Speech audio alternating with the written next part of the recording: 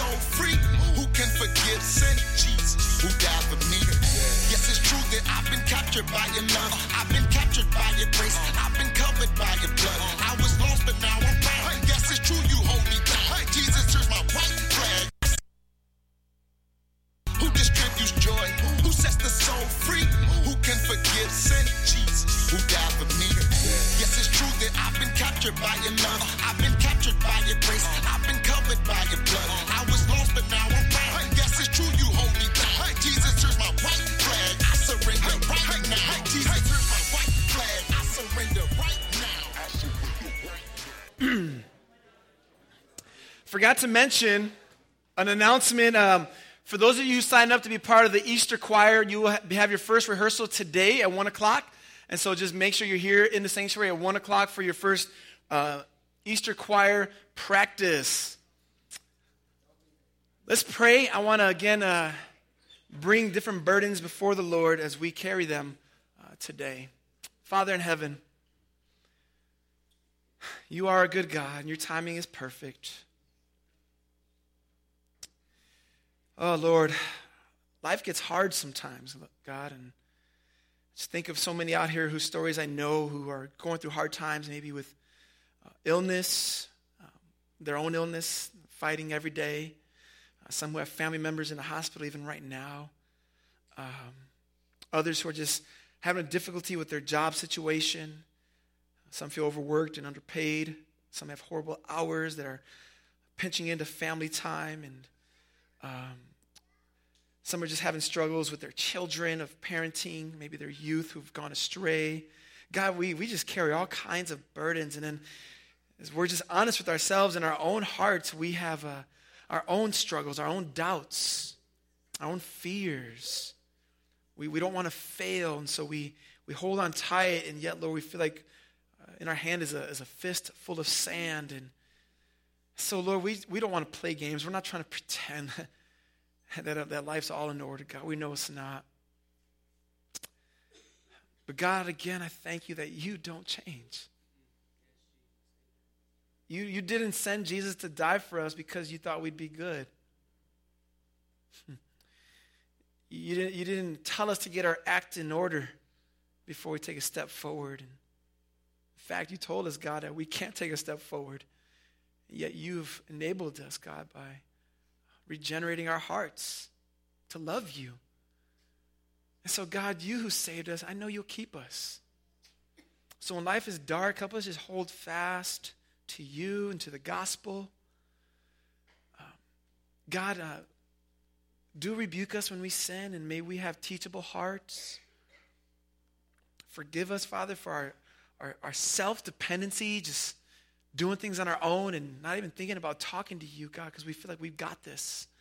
We don't, Lord. And so, God, we just hold this all before you. And we pray, Lord, even now you would speak to us, God. Open our eyes, Lord. Give us ears to hear.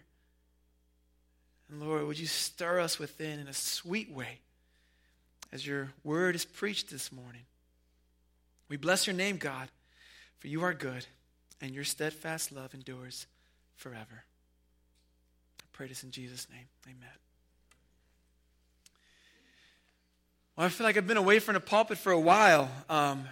It's been 4 Sundays, 5 weeks since I last preached. And I wanted to say thank you guys for giving me time off and being understanding of my absence from the pulpit. And some of you are like, well, yeah, where were you at? And some of you realized, I didn't even notice you were gone. And so that's all right. But I had some time to work on school. I'm still a student, trying to finish. By God's grace, I'll finish in December. And so I'm working on a large paper dissertation that's got to be some 220 pages. And so I finished another chapter this past month. So thank you guys for your help and your encouragement and just allowing me to step away. Also, while I was gone, Erica and I had an opportunity to go out to Florida. Excuse me. We're part of an organization called Family Life, which we've shared with you before, but just want to thank you for your encouragement and understanding with this too. God's given us an opportunity to travel around the country 4 times a year to speak at marriage getaways. And we've been trained for this this past fall. We went on a retreat in January. And we're going to be going to Lincoln, Nebraska in about 2 or 3 weeks to speak at a Weekend to Remember getaway to about 700 people, about 350 couples at this getaway. And so we're being eased into the process. We're speaking with others who know a lot more than we do and who are a lot better at it than we are. But we get to be critiqued and taught. And what I'm excited about is bringing what I'm learning there to the Brook and encouraging us about what God wants for us as individuals, whether we're singles or marrieds. And so we are part of Family Life today. They have a radio show that talks about these things. But thank you for your encouragement and also in advance for your understanding, as I'll be gone 4 times a year at these conferences. And Erica will be joining me for 2 of those. Also this past month, I spent a lot of time in the book of Mark. I was praying over the last 4 or 5 months or so, asking God for direction as to where he wanted us to go next from a preaching standpoint at the Brook. We've gone through some exciting things over the past year. We've had a series on prayer, on the book of Song of Solomon, on relationship, God, and sex. We've had a series on manhood. We've opened up parts of the book of Psalms. We talked about what it means to give 100, to give all you are to God. We just came out of Christmas season. Jeremy preached a great series from the book of Jude. And we wanted to think, okay, what's God going to lead us to as a church? And one thing that I love to do is to take my time working through a book of the Bible. We haven't done that since the Song of Solomon, but we did that with the book of Ephesians. And I thought, I want to do that, but I want to pick the right book. I want it to be something that's going to be real personal for us as a church that will speak to the situations where we're at. And I felt God kept impressing on my heart the book of Mark. The book of Mark is a beautiful book, 16 chapters, and we're going to spend a little over the next year and a half working through this book. And we'll have times where we'll take a break, so don't think like, man, a year and a half, really? We'll space this thing out. But there's a reason for it that I'm going to unpack for you in a little while. But we've named the series Follow Me, and we've branded it with white flags.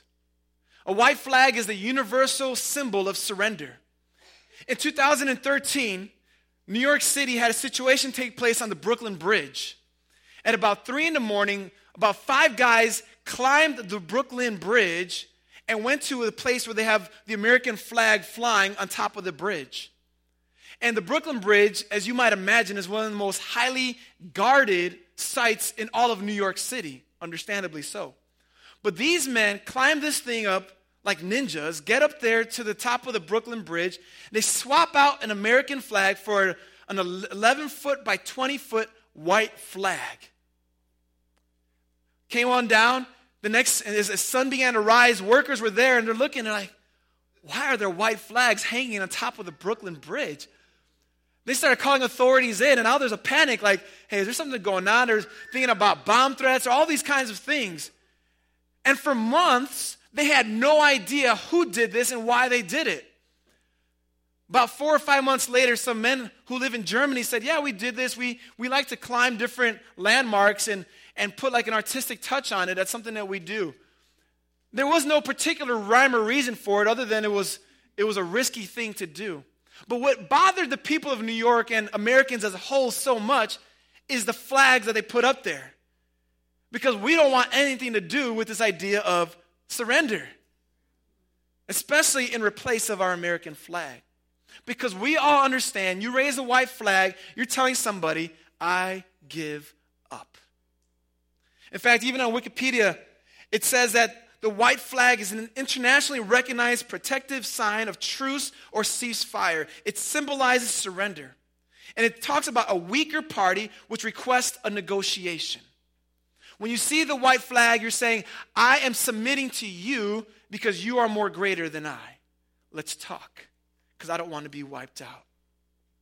And as I thought about that, there are hardly any other images as significant as a white flag that applies to what it means to be a follower of Jesus.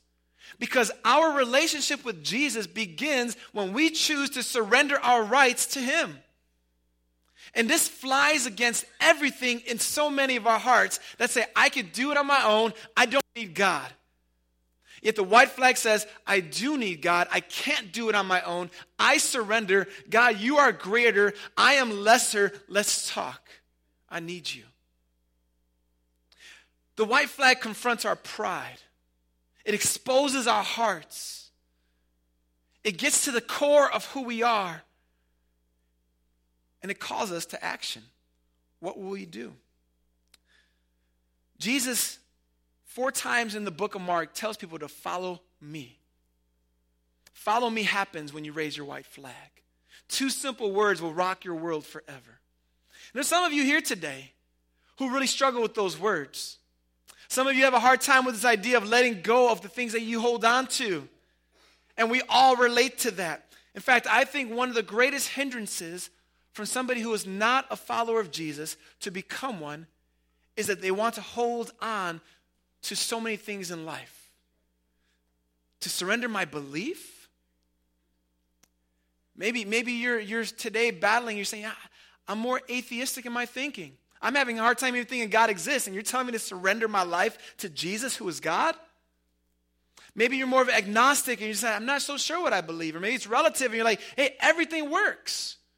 But Jesus calls you to surrender that belief, to surrender your value systems that say God knows better than I know. And these things are difficult for so many of us, if not all. And maybe you are a follower of Jesus and you say, yes, I've surrendered my life to him. I trust in Jesus. I believe he died for me.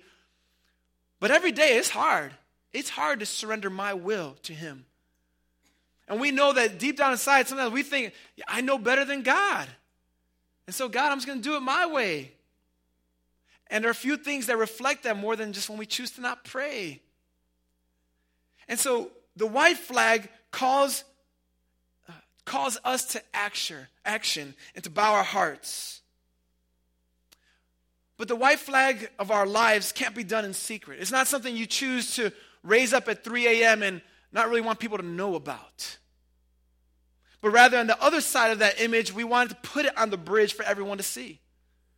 And say, this is who I am. I've surrendered my life to Jesus. I want you to know about it. There's no secret here. I'm not trying to be hidden in the dark. I want you to know this is who I am. And so the book of Mark is a book that Jesus is calling people to surrender their lives to him and to follow him. Jesus says, follow me. And so we're going to find ourselves in the book of Mark, opening this thing up, working through it verse by verse. And man, I'm looking forward to it. I'm really looking forward to it for you guys to see who this Jesus is that we love talking about from the scriptures itself. So if you have a Bible, please turn with me to the book of Mark. And if you don't have one, there are Bibles in the pews in front of you. The book of Mark is found on page 836. 836. Why invest so much time in the book of Mark? Because it's about Jesus, and there is no one else better to invest our time in. Now, the book of Mark is often called the Gospel of Mark. And I want to kind of give us an understanding of some of the Bible's structure here. Jesus' life takes place, his life on earth takes place in the books of Matthew, Mark, Luke, and John. And these are called the 4 Gospels. The first 3, Matthew, Mark, and Luke, have a lot in common, a lot of parallels. But it's understood that Mark was the first of the Gospels that was written.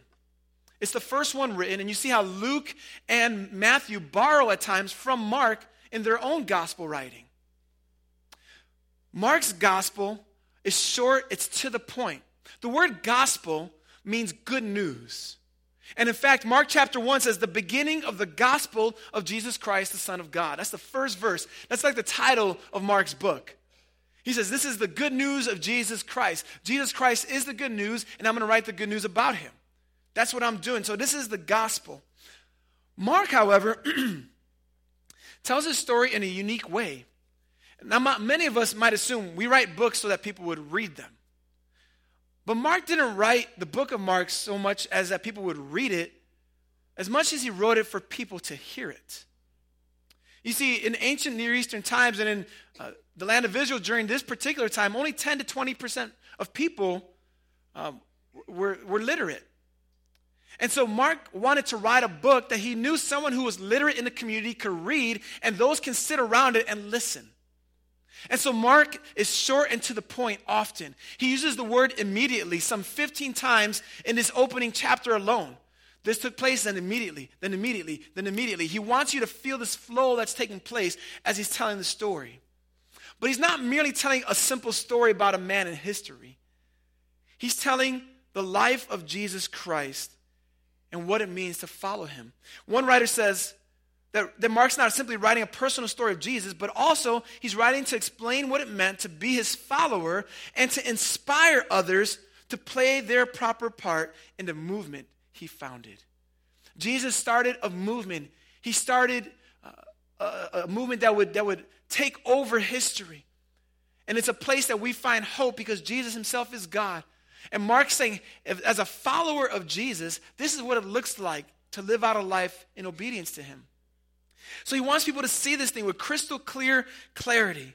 He's not writing to entertain, but he's writing to build up people's faith. And because of that, there are two major themes in the book of Mark.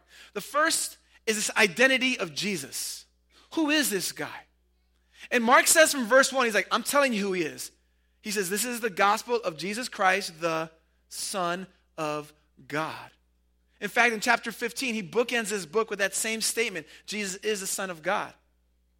So this is a major theme throughout the book. People are like, who is he? Who is this guy? And Jesus wants his disciples to come to know who he is, and he's resisting this kind of rock star status that people want to give him. He's doing miracles. He's doing many mighty works. People want to put him on a pedestal, and Jesus is like, no, I've got a job to do. And so we learn about Jesus' mission throughout the book of Mark. But on the other hand, we also look at what it means to be a disciple. This is one reason why I love this book for us as a church. Because in the book of Mark, we see the disciples messing up all the time. It's one of the most comforting things you'll ever read. Jesus makes something so clear, and they're like, what did you mean by that? And you almost seeing Jesus like, seriously? I laid this thing out like clearly, and you're asking me what's going on? Constantly, the disciples are asking the weird questions. They're making the wrong statements. Yet it's the people who go unnamed that are the great examples of faith. Like the demon-possessed man in chapter 5. We never hear his name. But we hear that God changes this man, transforms him, and Jesus sends him on mission, and the man goes. Who was he? Who knows? He's unnamed. Or the bleeding woman who had suffered from bleeding for so many years. Doctors tried to work on her, and it only made her condition worse. She reaches out in faith, touches Jesus' garment, and is healed instantly. What's her name? We're never told. But it was the disciples who, when Jesus said, who touched me? They're like, Jesus, there's crowds all around you. Like 30 people just touched you. And Jesus, he's like, guys, really? And so we're going to read Mark and you'll be like, man, that was me. That was me. And that's good. It's good to realize that our God is patient with us. There are three major groups in the book of Mark. There are the disciples, there are these crowds of people, and there are these religious leaders that hate Jesus literally to death. And as we see the story unfold, we begin to ask ourselves, man, where am I at in this story? Am I just attracted to Jesus because he's cool? Because he's stylish? Because he's the rock star on the block? People were coming in droves to Jesus because he could feed 5,000 people in one time. But where were they at his crucifixion? And so we see the story of Mark, and we're asking questions, and Mark's being provocative. He's trying to build our faith. He's trying to call out our own sin, our own rebellion, our own failures, and he's pointing us to this Jesus, the Son of God, and say, rest in him. Go to him. Keep turning to him. I had 5 particular ideas in mind in choosing this book, and I want you to write these down. And then just for a future notice, I encourage you guys to take notes. I know for me, I learn best when I write and listen. Someone once said, I take notes, but I never go back to them again. I said, neither do I. I've got, from college, I've got probably thousands of pages of notes I don't know if I've ever turned to, but it helped me learn in the process. And I think it'll be the case even as we listen to messages. But the first reason I want us to be in Mark for a year and a half is because it's going to edify your personal growth if you're a follower of Jesus. It's hard to walk away from this thing and not feel invigorated in your prayer life. It's hard to walk away and say, I don't know if I worship this Son of God. No. We find our hearts go to Jesus, and we also find ourselves personally growing as we read the Bible, as we dig into the book of Mark. So the first thing, I want to see you guys grow personally and grow to love this Jesus that we talk about. Secondly, I believe you're going to find help in defending your faith. There's so many questions about who Jesus is and the nature of our God and what it means to follow Jesus. And as you see this story unfold, I think you're going to grow deeper in your own faith, but then be able to defend your faith and communicate it to other people. That's the second thing. I want you to grow in how to defend your faith. Thirdly, I want us to grow in what we call here at the Brook gospel fluency. I want us to be able to look at Jesus and who he is and what he's done and who I am and what I do in light of what he's done. I want us to look at all of life in light of that. That's the gospel, that Jesus died for me. What does that mean when work stinks tomorrow? What does the gospel mean in your life when you get that bad phone call you've been dreading this week? What does the gospel mean in your life when you sin on the way home? See, Jesus came not just to save us past tense, but to work in us in the present tense through that same message that saved us and ultimately will be bringing us to glory. And we want us all to be gospel fluent. And what better way to become gospel fluent than to spend time in the gospel of Mark? A fourth reason why I want us to spend time in Mark is that this is going to be an excellent tool for making disciples. If you've ever asked me before one-on-one, Pastor Eric, I want to read the Bible. I don't know where to start. You know without a doubt, I'll always tell you the book of Mark. Because it shows the life of Jesus. It's the shortest of the 4 Gospels, so that's always good. But you'll see what it means to follow Jesus as a disciple. So I want to challenge you guys, even this week. Link up with 2 other people and say, hey, let's keep each other accountable to reading the book of Mark. Set a time frame. Say, hey, let's give ourselves 3 weeks, chapter a day. We can take off weekends so we, have catch-up time when we messed up, Just say, but let's keep each other accountable. Drop a text. Hey, did you read Mark 1 today? Did you read Mark 7? And you'll be able to even help each other grow in your discipleship. It becomes a tool for making disciples. That's my 4th reason. And my 5th reason is that we would all be regularly called back to surrender. Today you might be searching out this Christian faith. Maybe someone invited you, or maybe you were intrigued because you thought of this idea of what does it mean to be a follower of Jesus? I want you to come back and learn what it means to surrender to Jesus, to give your life truly to him, and to walk with that white flag raised in your life. So those are the 5 reasons why we're taking time, this much time, in the book of Mark. I'm confident God's going to work among us in some sweet ways. Well, we've said that God has perfect timing. And some of you are already seeing that today. You're thinking, man, I needed it. I need already what we've said. I need that for my life. Or yeah, I've got those questions. God has perfect timing. He's never late. He never did things earlier. He's right on time. And he was right on time when he sent Jesus onto this earth. I'm going to read the first 15 verses of the book of Mark. And we're going to take a look at the identity of Jesus from the very start of this gospel. And I want you to think about, what does this mean for my life in light of who Jesus is and what he's going to do what he's going to do according to the book of Mark. So Mark chapter 1, I'm beginning in verse 1. Mark says this: the beginning of the gospel of Jesus Christ, the Son of God. As it is written in Isaiah the prophet, behold, I send my messenger before your face, who will prepare your way.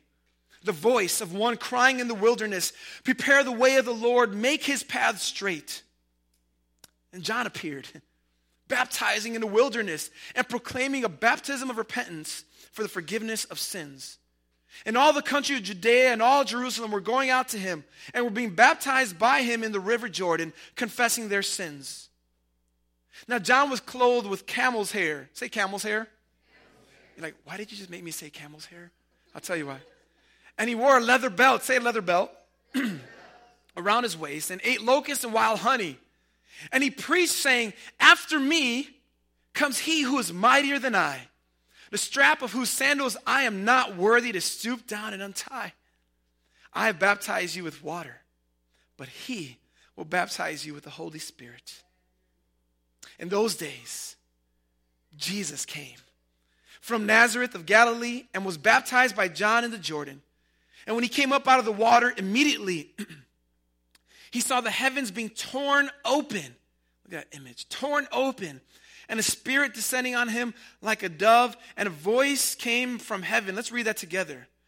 You are my beloved Son. With you I am well pleased. The Spirit immediately drove him out of the wilderness, and he was in the wilderness 40 days, being tempted by Satan. And he was with wild animals, and the angels were ministering to him. Verse 14. Now after John was arrested, Jesus came into Galilee, proclaiming the gospel of God, saying, Jesus' first words in Mark, the time is fulfilled, and the kingdom of God is at hand. Repent and believe in the gospel. Praise God for his word. Got Kermit the Frog voice today. Mark says Jesus is the Son of God. God is his dad. That's what Mark is saying. And he's saying, I'm going to show you how Jesus is the Son of God. How he has a divine identity. You see, we are sons of man, so to speak. We are all born of humans. We're born of a woman, all of us. Yes, Jesus was born of a woman, but he didn't begin to exist there in that stable. Jesus is the pre-existent God of eternity. He has been forever. He has never had a beginning. He will never have an ending. But this eternal God, the Son of God, has entered into time and became a man. And Mark says, this is pretty amazing. And I need you to know that Jesus is the Son of God. But Mark says, this is how the story begins. He doesn't begin with Jesus here. He begins with John, who's affectionately known as John the Baptist. That doesn't mean he's a Southern Baptist. It means he's one who baptizes people.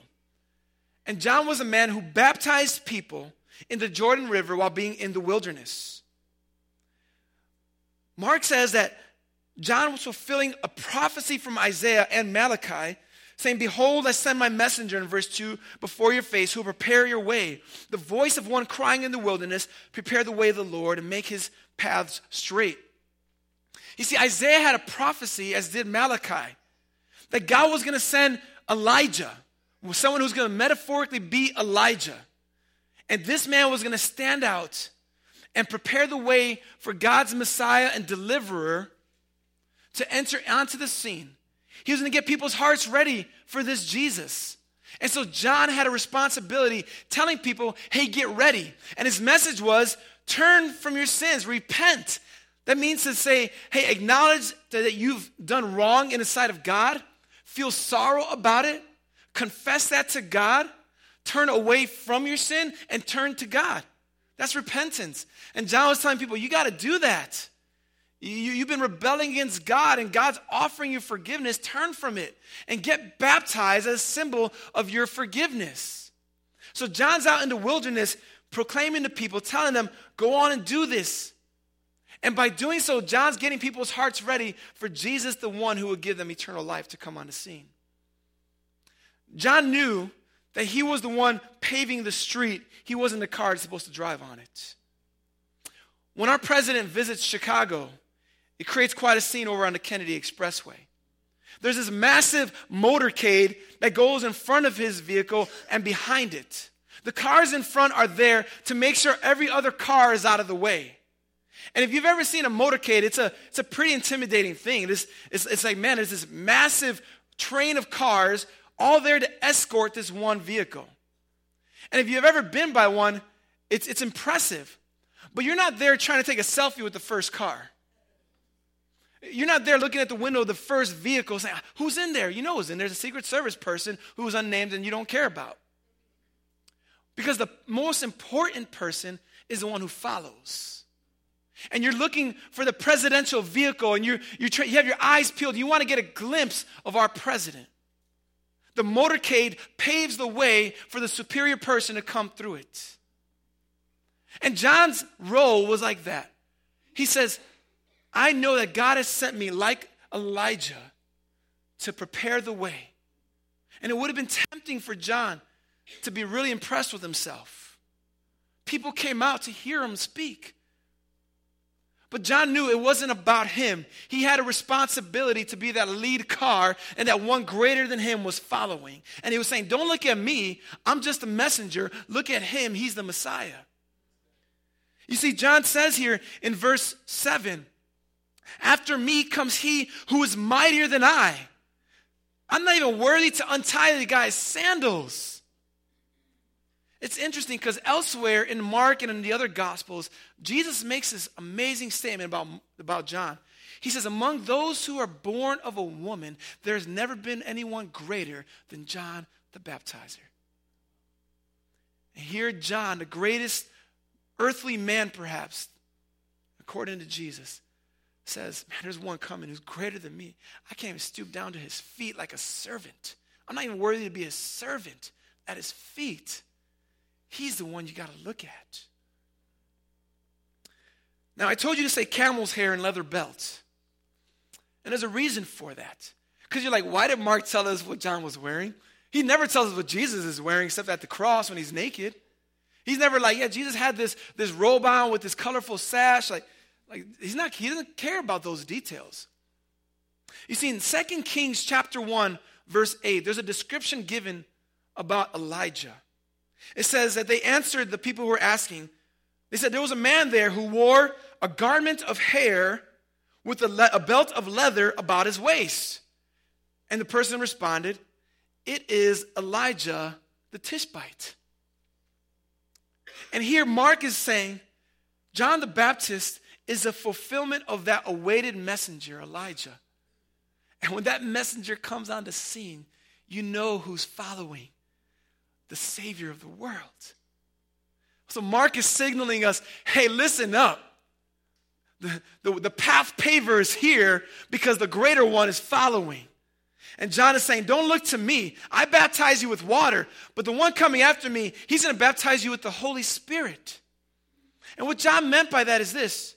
When Jesus would ultimately die on the cross and raise from the dead, all who put their faith in Jesus, every child of God is baptized with the Holy Spirit, without exception. And when we are baptized with the Holy Spirit, that means the Spirit of God begins to dwell within us permanently, and he makes us a new creation. We are regenerated, or as John 3 says, we are born again. John's saying, I'm just giving you water here, but there's one who's coming that's going to give you a new life. He's going to make you born again. Just imagine the people thinking, who is this guy? Well, Mark's already told us he's the Son of God. But now Mark's going to tell us what that looks like. You see, in order for Jesus to send his Holy Spirit to regenerate us and to save us, he had to accomplish a mission first. And that mission began when Jesus was about 30 years old or so. And here we see in verse 9, I love how Mark kind of gives you this suspense. He says, in those days, Jesus came. The Son of God came. He came from Nazareth. Remember that story? He came from Nazareth of Galilee, and Jesus was baptized by John in the Jordan. And when he came up out of the water, immediately he saw the heavens being torn open, and the Spirit descending on him like a dove. And a voice came from heaven, you are my beloved Son, with whom I am well pleased. It's interesting how Jesus is baptized by John. But it's also more interesting how Mark doesn't care to tell us why. I'm asking the question, why was Jesus baptized? John says be baptized for the forgiveness of sins. I know Jesus is perfect. He's never sinned. He's a Son of God. Why did he get baptized? And Mark's like, I'm not going to tell you that right now. Matthew tells us, but Mark's like, I'm not interested in that. Because Mark wants to emphasize not that Jesus was baptized, but what happened when Jesus was baptized. What happened when Jesus was baptized, it was a voice came out of the heavens and says, that's my Son. Well, clearly, it's his Father speaking, and Joseph wasn't in the heavens, but it's his Father God, the God of the universe, saying, that's my Son, my eternal Son. And even more impressive is we have the Son of God, the second person of the Trinity, being baptized. We have the Father, the first person of the Trinity, speaking on Jesus. And then we have the Holy Spirit descending on Jesus like a dove, the third person of the Trinity. And we see that our God, one God, three in person, unique, is there at the beginning of Jesus' earthly ministry. Basically, the Father is like, it's game time. It's starting. But what's so cool is he says, this is my beloved Son with whom I'm well pleased. See, even in that, there's no accident in the wording that God chooses. Because in Isaiah chapter 42, verse 1, Isaiah is writing a prophecy of God speaking when God says, behold, my servant, whom I uphold, my chosen, in whom my soul delights. I have put my spirit upon him, and he will bring forth justice to the nations. It's like the Father is saying, remember in Isaiah 42:1? This is my Son. I'm pleased in him. He's the one who's going to bring about what we have promised since the beginning of time. But why was Jesus baptized after all?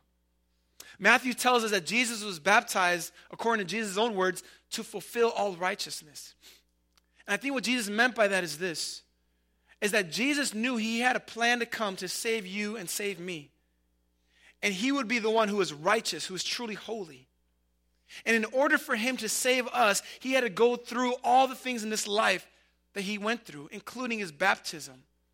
And so that because of that, when he would ultimately die and raise from the dead, he who is the righteous one can give his righteousness to us. And Jesus is saying, this is all part of the plan of me redeeming you. Jesus came on the scene and was baptized by John, and the Father says, this is my Son. It's showtime. You might think right after that Jesus gets on the scene and people are like, yeah, this is great. You know, God is here. He showed up. But it's quite the opposite. We see that right away after his baptism, the Spirit, in verse 12, immediately, there's that word, drove him out into the wilderness, and he was in the wilderness for 40 days, being tempted by Satan, and he was with the wild animals, and the angels were ministering to him. Mark reminds us that Jesus was sent out into the wilderness, and he was there for 40 days fasting, and he was being tempted by Satan to sin for 40 days. Now, again, it's interesting. Mark doesn't tell us what took place that day, those 40 days. Matthew tells us all the temptations, what it was like, how Jesus responded. But Mark's saying, I want you to know this one thing, that the Son of God, whom the Father is well pleased in, was tested and tempted and did not fail. He didn't fail. You and I, we fail. He didn't fail. Adam failed in his wilderness. Israel failed in their wilderness. This Son of God did not fail in his wilderness. And because he did not fail, he could then be our perfect sacrifice one day. And so Mark wants us to see that Jesus had a very clear mission. He was truly God, and because he was the Son of the Father who lived his life perfectly, he can take your place. Last Sunday, we had a great message from our friend Ashanti. He opened up Hebrews chapter 4, and it says this, since then we have a great high priest who has passed through the heavens, Jesus, the Son of God. Let us hold fast our confession, for we do not have a high priest who is unable to sympathize with our weakness, but one who in every respect has been tempted as we are, yet without sin. The writer to Hebrews says, because Jesus didn't fail where you fail and where I fail, we can hold on to him and be confident because we're found in Christ. We can be confident in him. And Mark wants us to see this. He succeeded where we failed. He's our righteousness when we are not. And then Mark says, and this was the message that Jesus preached. Verse 14, now after John was arrested, John the Baptist that says, and we'll talk about that in chapter 4, I think it is. Now after John was arrested, Jesus came into Galilee proclaiming the gospel of God and saying, the time is fulfilled, the kingdom of God is at hand, repent and believe in the gospel. Jesus said the time is fulfilled. The time is right. God didn't send Jesus a day early or a day late. God didn't sit back in heaven and say, I should have done that 10 years ago. No, the time was right. There are few things worse than when you have this great Puerto Rican dinner, you have an avocado, you cut it open and it's hard. And you're like, man. Right? But when that thing is ripe, it's just soft enough. It's just, man, it's like a party on your plate. Things are dancing there. It's ripe. It's ready to go. And this is how God's saying, it was the right time. There was not a day earlier or later. The time was fulfilled. Jesus is like, the time is fulfilled. It is here. Everything you've been waiting for all of history is coming to a head now. I just imagine that. Because of this moment, Jesus is saying, lost people will be found. Blind will see. Dead people will live. Deaf people will hear. Lame will walk. The fear will cease. Thirsty people will be satisfied. Joy will be multiplied. Divine wrath will be satisfied. Satan will be vanquished and God will be glorified because the moment is here. Jesus is on the scene. The time is fulfilled. It's perfect. When God told Eve in the garden, I'm going to send an offspring to come. It's here. When God told Abraham, look to the skies and the stars. Those are your descendants. And from them, one will come who will redeem humanity. It's here. When God told King David, I'm going to send a king to sit on your throne for eternity. It's here. Galatians 4 says, but when the fullness of time had come, God sent forth his son, born of a woman, born under the law, to redeem those who were under the law, so that we might receive adoption as sons of God. The time is fulfilled. It's here. And Jesus is saying, the kingdom of God is at hand. How bold of a statement that is. You know, God's eternal kingdom is right in front of you. You're looking at it. The time is now. And Jesus says, you want entrance into that kingdom? You want adoption into God's family? He says, repent and believe in the gospel. Now here's beautiful, because to repent means to turn away from our sins and to turn to God. To believe is more than just mere acknowledgement. Many people saw Jesus and they knew he walked this earth. They saw what he did. They even saw his miracles, but they turned from him. To believe means to give your life to him, to believe he died for you, and to believe that he lives for you. It's to surrender all that you are to him. And Jesus says, repent and believe in the gospel of God. But what's the gospel of God? Well, verse 1, what does Mark say? In the beginning, the gospel of Jesus Christ. It's the good news about Jesus. Jesus is telling them here, believe in the gospel, believe in the good news. Jesus is saying, I'm the good news. I am the gospel. Jesus is the one. And he's pleading with people, turn from him and become a part of God's kingdom. If you have never believed in Jesus and repented of your sins, you are not a resident of God's kingdom. You remain in what the Bible calls the domain of darkness, which is ruled by guilt. It's ruled by shame, where sin is your taskmaster and Satan is your great accuser who constantly condemns you. You are under the weight of punishment that you deserve. That's the domain of darkness. And Jesus is saying, but there's a kingdom.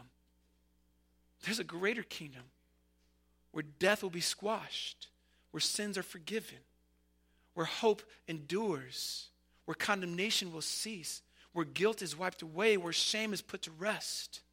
There's a kingdom that is offered to you when you repent and believe. We had Colossians 1, 13 and 14 read earlier, where Paul writes saying that God has delivered us from the domain of darkness and transferred us to the kingdom of his beloved Son, in whom we have redemption and the forgiveness of sins.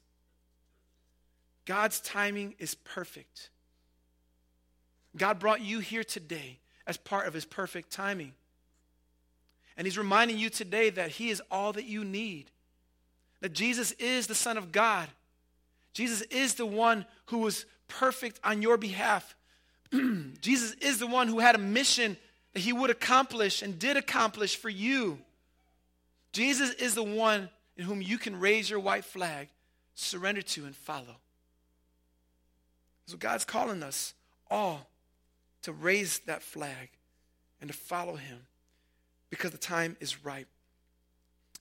Some would want to tame Jesus. Some might want to sanitize the cross or strip him of his ID. But Mark says, no, he is the Son of God. And let's follow him. Let's be his disciples, surrendering all that we are, whether it's your belief system that you're holding on to. Maybe it's a value system that revolves around you. Whatever it is, will you turn to Jesus, the Son of God? I mentioned that Mark bookends his book with that statement. In Mark chapter 15, verse 39, Jesus is hanging on a cross. He takes his last breath, family. And it says at the foot of the cross is a Roman centurion. He looks up to Jesus' body, seeing the sky in the middle of the day becoming black. The ground is shaking. He looks at his body and he says, truly, this was the Son of God. And from start to finish, the life of Jesus says, he is our God. He is the one who came with a mission, and on that cross, he accomplished it. And 3 days later, he raised to life, victorious over the grave, so that when you give your life to him, you are transferred from that domain of darkness into Jesus' kingdom. We're going to venture together, family, over the next year and a half, exploring what Jesus taught and how the Son of God shows us to follow him. And I want us to do that with zeal and with excitement. Go online, buy a white flag, put out front of your house. That's what we did. Makes neighbors ask all kinds of questions. Let it be a perpetual reminder that Jesus calls you to surrender your will to him. And he is a greater master than you are to yourself. He's a greater master than Satan will ever be. He knows what's best for you. He knows what's good for you. And he will guide you in that way. In a moment, we're going to celebrate the Lord's Supper. Man, is there a better way to end this sermon than to take of the bread and the cup? That great song says, what can wash away my sins? Nothing but the blood of who? Jesus. Ushers, would you guys come forward and begin to pass out the Lord's Supper? Family, I want you to know if you are today and you don't know where you stand in relation to God, if you don't know if you are a disciple of Jesus, we ask that you would let the bread and the cup just pass you. One at a time, yeah. You can let it pass you. You don't need to take it and feel like, man, I'm totally being a phony right now. Jesus says, if you believe in me and you take this bread and this cup and believe that I shed my blood and broke my body for you, then he wants us to take of it. So take it, hold on to it. I'm sorry if you already slurped it. Let's hold on to the bread and the cup together. We're going to enjoy the Lord's Supper and celebrate that together. But this is here a reminder for us, and you need to hear this, that when Jesus' body was broken, his blood was shed, he did that for you. He did that to save you. He did that to wash away your sins. And he could do it because he was God and he was man. So as we take and just even right now meditate, just pray in your hearts. Confess your sin to God. Ask him to forgive you. Just thank him for who he is. And so as we do this, let's have a time of stillness and just prayerful quietness as we take of the Lord's Supper together.